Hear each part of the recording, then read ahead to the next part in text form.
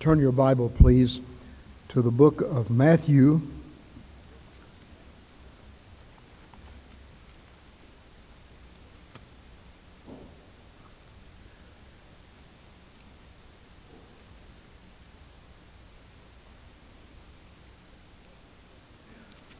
In Matthew 27, that we studied this morning in Sunday school,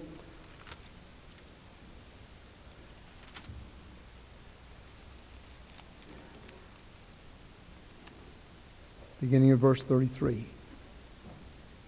When they were come unto a place called Golgotha, that is to say, a place of a skull, they gave him vinegar to drink mingled with gall. And when he had tasted thereof, he would not drink.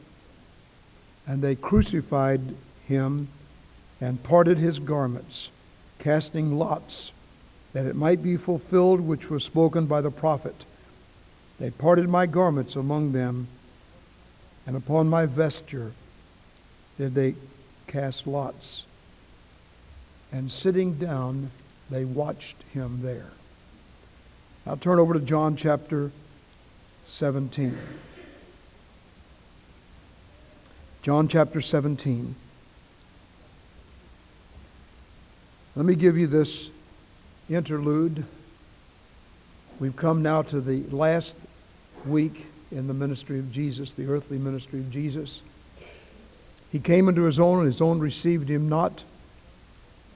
To as many as received him, to them gave he power to become the sons of God, even to them that believe on his name. Jesus had met in the upper room. He had observed the Passover with his disciples. And incidentally, this is the Jewish Passover week. Historically, it is the week that Jesus was crucified. That week is always different according to the moon, because the Jews somewhat had their calendar linked to the moon. And that's the reason Easter is moved every year from March to April and April to March and so on. It has to do with not a definite date on the calendar, but with the Jewish Passover. And Jesus observed the Passover with his disciples in the upper room. And then at the end of that, he instituted what we know as the Lord's Supper. And he took the bread and broke it, and he said, "This is my body, which will be broken for you." He took the cup, and he said, "This is my blood in the New Testament." Earlier, or a little bit later that same night, in Gethsemane's garden, he had prayed, "Lord, if it could be your will, let this cup pass from me."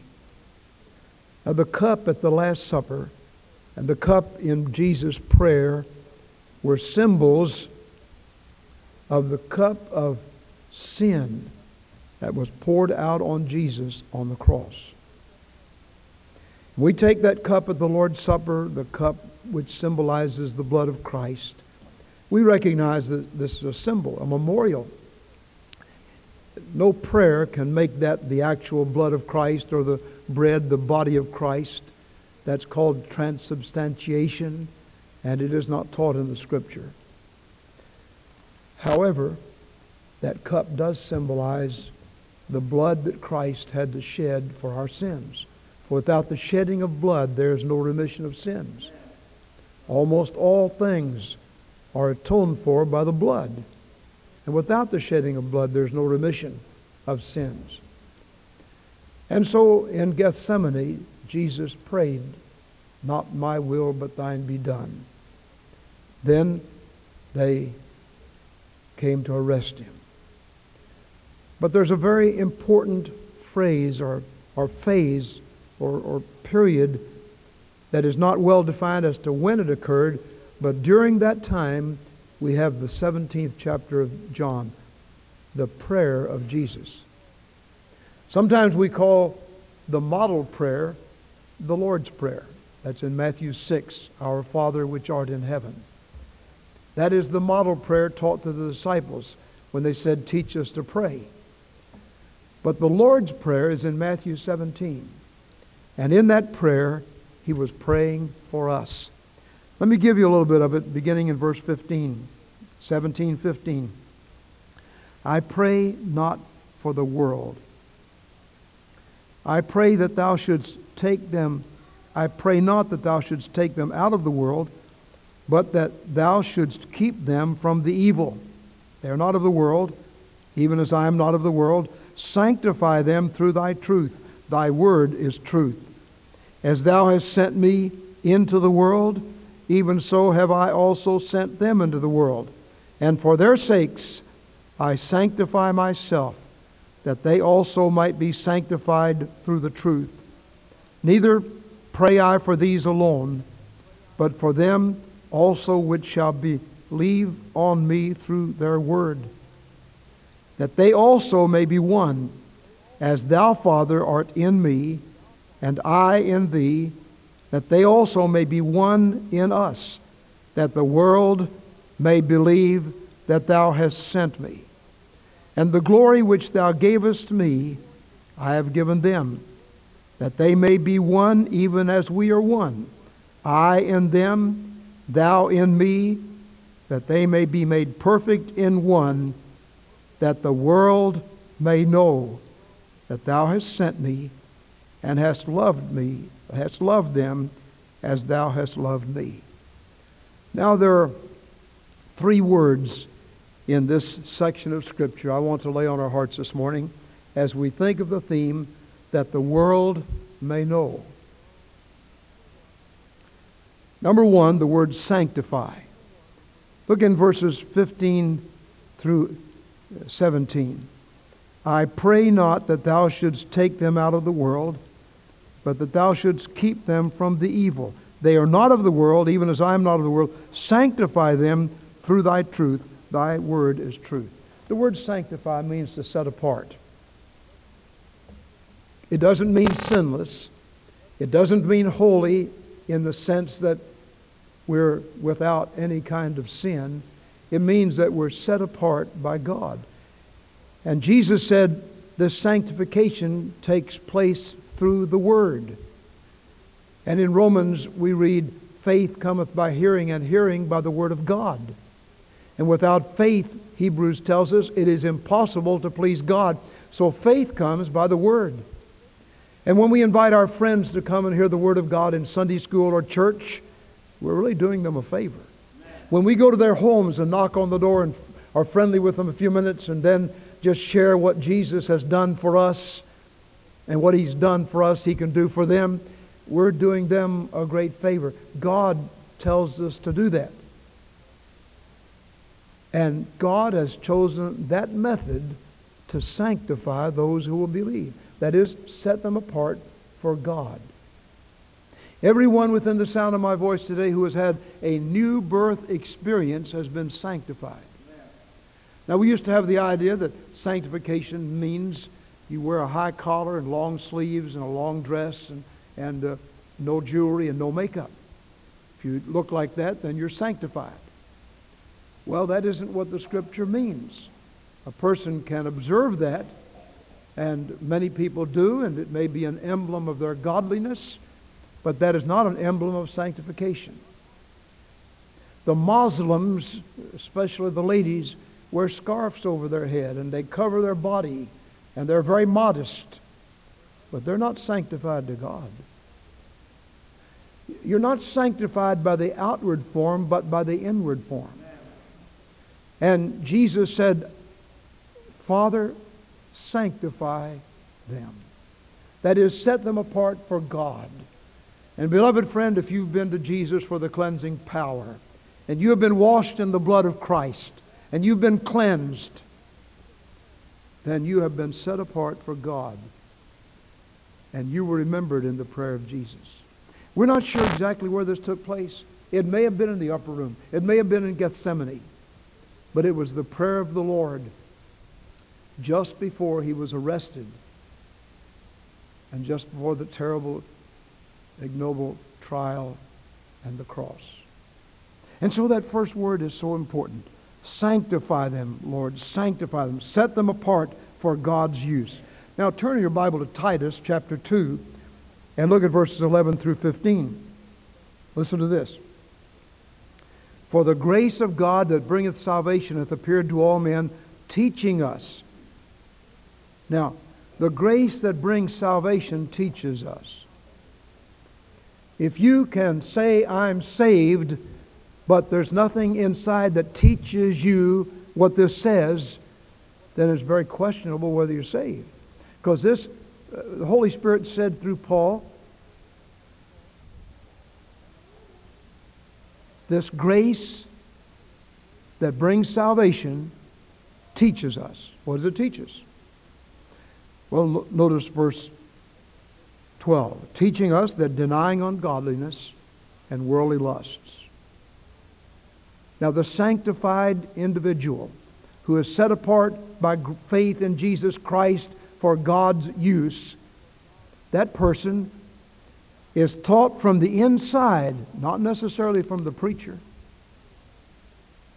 not necessarily from mom and dad, though mom and dad play a big part in teaching godliness to their kids, but teaching us from the inside to deny ungodliness and worldly lust. Now, why does the grace of God have to teach us that? Because by nature we're sinners. We enjoy sin. Sin is fun. If sin were not fun, nobody would sin. Sin is fun. There's a thrill in it. And so the Holy Spirit, when He comes inside, teaches us to deny that. Jesus said, if any man will come after me, let him deny himself and take up his cross and follow me. The denial of self is not necessarily denying certain things in Lent, like you don't eat any ice cream, or you don't eat any bread, or you don't do this or that or the other. That isn't what is meant by denying yourself. Denying yourself has to do with denying your own whims and your own desires, and say, I'm going to desire what God wants. Where does that come from? The Holy Spirit. The church can't impose that on anybody. I heard a girl one day say, well, I'm going to go to a different church. The church that I go teaches you're not supposed to dance. That's the reason I don't want to go there.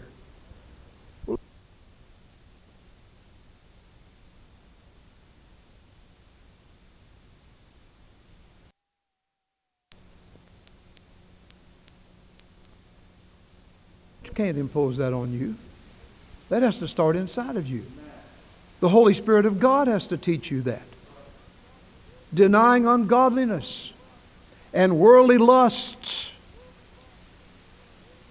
Where do you learn that worldly lusts are wrong? Well, pulpits ought to preach it.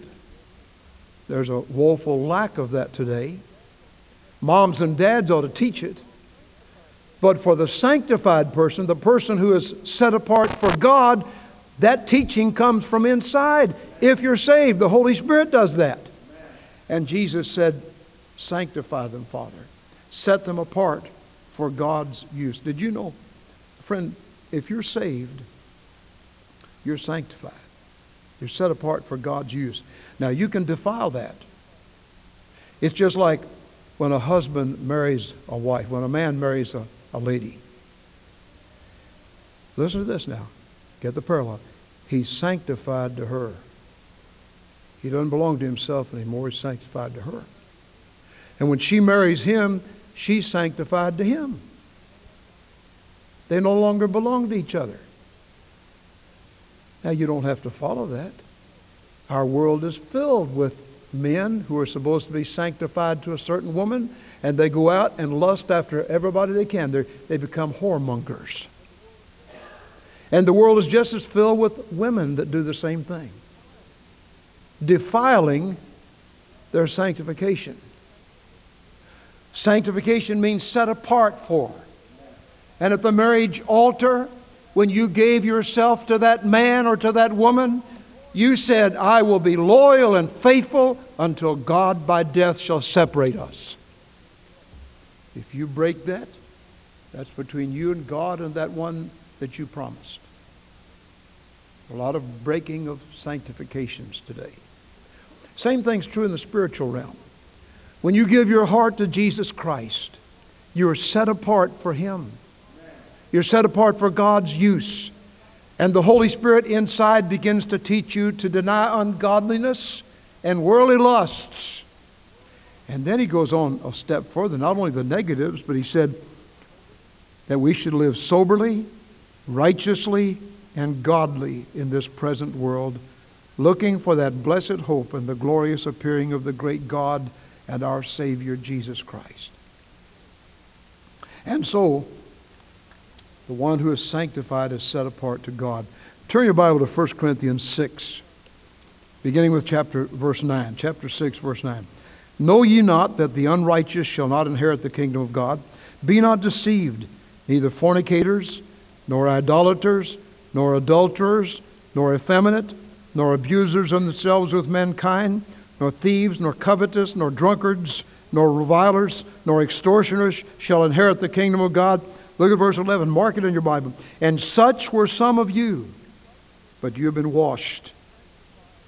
You are sanctified. You are justified in the name of the Lord Jesus and by the Spirit of our God. That tells the story, doesn't it? And so Jesus said, Father, sanctify them. Set them apart for you. And I believe God answered the prayer of Jesus. Amen. So you and I today who are saved are sanctified. We're set apart for God. Now I think we ought to dress modestly, but sanctification doesn't have to do with the outside. It has to do with the inside. When the inside gets right, the outside will be right. Homer wrote, a Hebrew used to lead the congregations of America. If your heart keeps right, if your heart keeps right. And when our heart is right before God, other things will be right. Now, secondly, I want you to look at the next point in this, beginning in verse 20. John chapter 19, verse 20. Neither pray I for these alone, but for them also which shall believe on me through their word, that they all may be one, as thou, Father, art in me, and I in thee, that they also may be one in us, that the world may believe that thou hast sent me. And the glory which thou gavest me, I have given them, that they may be one even as we are one. I want you to notice that we're the subject of his prayer. You and I. He said, I don't pray just for these that are here, these 11 disciples. I pray for those that they will witness to. And those that are witnessed to will witness to others. And the gospel will be spread around the world. And I pray for those gathered at Glendale Baptist Church on Sunday, March the 24th. I don't just pray for these disciples here with me. I pray for all of those. And the prayer is that they may be one. Now, what does that mean? You hear much today about the ecumenical movement, where the Methodists and the Baptists and the Episcopalians and the Catholics, and they all unite together. They call it an interfaith movement. That isn't what he's talking about. He's talking about that we may be one with Christ. Paul over and over again spoke of in Christ. We're in Christ. We're in Christ. That isn't with the ark of safety. In the days of Noah, Noah preached 120 years. And when the rains began to come and the floods came up, the water that buoyed up the ark destroyed those that did not believe. But those that were in the ark were safe. And in the writings of Peter, he says, the like figure, even baptism doth also now save us. What is the like figure? The ark. When you and I are in the ark, we're in Christ. We're one with him. This is not necessarily talking about some kind of physical unity. It's talking about spiritual unity between my heart and God. So that when I become a Christian, I need to be aware all the time that I am one with him. If I go to the store, Christ goes to the store. If I take a drink of liquor, Christ takes a drink of liquor. If I smoke a cigarette, Jesus smokes a cigarette. If I'm immoral, Jesus is immoral because he is in me. Christ in you, the hope of glory. For to me to live is Christ. Wherever it is. And Jesus prayed, Father, I pray that they may be one with me. He's not talking about the Catholics and Episcopalians getting together. He's not talking about the Baptists and the Methodists getting together. Nothing wrong with having meetings sometimes. We agree on certain things. But Baptists have a distinctive. There are certain things we believe. We're not going to adulterate that by saying those things don't make any difference. Do you know that people have died for baptism by immersion? Felix Muntz was one of the early reformers. He lived in Zwingli in Switzerland. And Zwingli was one of the other reformers who was Arminian. And he taught baptism by sprinkling and baptism of infants. And Felix Muntz took a strong stand against that. And he said, my Bible teaches that I need to be immersed. And when I see people get saved, I need to immerse them, baptize them. Because that was the way Jesus was baptized. It teaches the death and burial of Jesus and the resurrection to walk with Christ. It teaches that one day I'm going to die and be buried, but just like God raised Jesus from the dead, I'll be raised with Him. They bound Felix Muntz hand and foot, took him out in the middle of the Lamont River, held him over the bridge, and they say, now you recant what you've been teaching or you'll be baptized for good.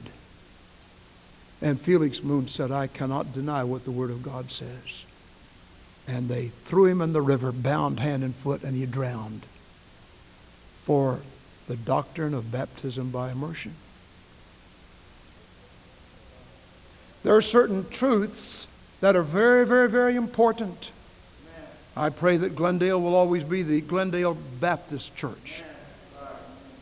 Let's not take the name off the building just to get more people. Jesus said, I pray that they may be one with Christ. Not some great big umbrella that covers everybody, but that we may be one with Christ. You read that carefully. I've heard sermon after sermon. I've read book after book that say that teaches that we should all Christians should be united under one umbrella. That isn't what that teaches. It says we should be one with Christ. Now, I have no objection to the fact that there are Baptists and Catholics and members of the Disciples of Christ and Church of Christ and Catholics and others that are all saved. I know that. I don't have any problem about that. I know some saved Catholics. I know some saved Church of Christ people. I know some saved Methodists. I know a few saved Baptists. But you see, we're not saved by the nomenclature or the title. We're saved by grace through Christ. Faith in Jesus Christ. Now, any church that teaches there's some other way, I don't believe we ought to line up with them. We need to pray for them, try to win them. But this scripture is teaching that we may be one with Christ. And I want to ask you today, are you one with Christ? Do you get your directions from Jesus or from society? Do you decide what to wear because of the latest Hollywood movie? Or because of what you read in True Confessions or some silly magazine? Or do you get what you wear by reading the scripture about modesty and godliness? The way you behave, the way you live, the way you practice your morals. Is it the way the Bible teaches or is it the way everybody else is doing? We're living in a loose society. Just do whatever you want to. It all comes just naturally. If it feels good, do it. Now, that isn't what Jesus taught. And so this scripture is saying that they may be one with Christ. That Christ in you and you in Christ. The third word, and I'll be finished. Look in verses 18 and 19. As thou hast sent me into the world, even so have I also sent them into the world. And for their sakes I sanctify myself, that they also might be sanctified through the truth. The word sent. Jesus sent his disciples into the world. He said, I don't pray that they should get out of the world, but that the world should get out of them. And they go back into the world and tell others about Jesus. We're sent to win others. Our bus pastors went out yesterday, labored a lot of the day to invite people to Jesus. Last Thursday night, we had about 20 people going out soul winning to invite people to Jesus. During this special campaign, we've had people sign up folks to be here next Sunday to get them under the Word of God. That's what Jesus told us to do. I sent you. As my Father hath sent me, so send I you. So send I you to labor unrewarded, to do what God wants, to rescue the perishing, lift up the fallen, tell them of Jesus, the mighty to save.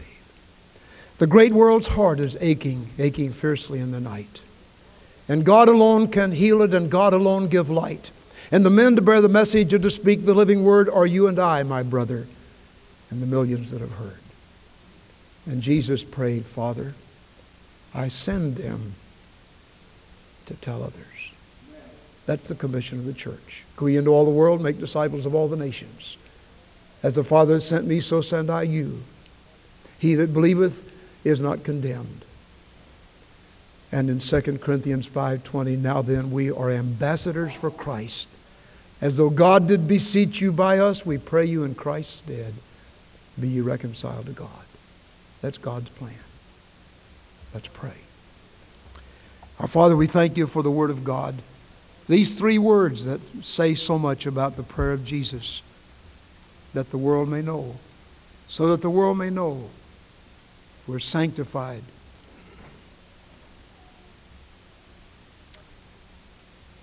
We're the subject of Jesus' prayer. We're sent ones into a world that is weary with sin. Use us, Father. We pray that from this congregation this morning you would draw somebody who has never been saved to Christ. That others of us would walk closer to you and yield our lives to the will of God. In Jesus' name, amen. Let's stand, please. What are we singing? 154, Jesus is calling. Jesus is tenderly calling. 154. As we sing this hymn of invitation, would you step out for Christ? Would you do what God wants you to do while we sing? Will you come?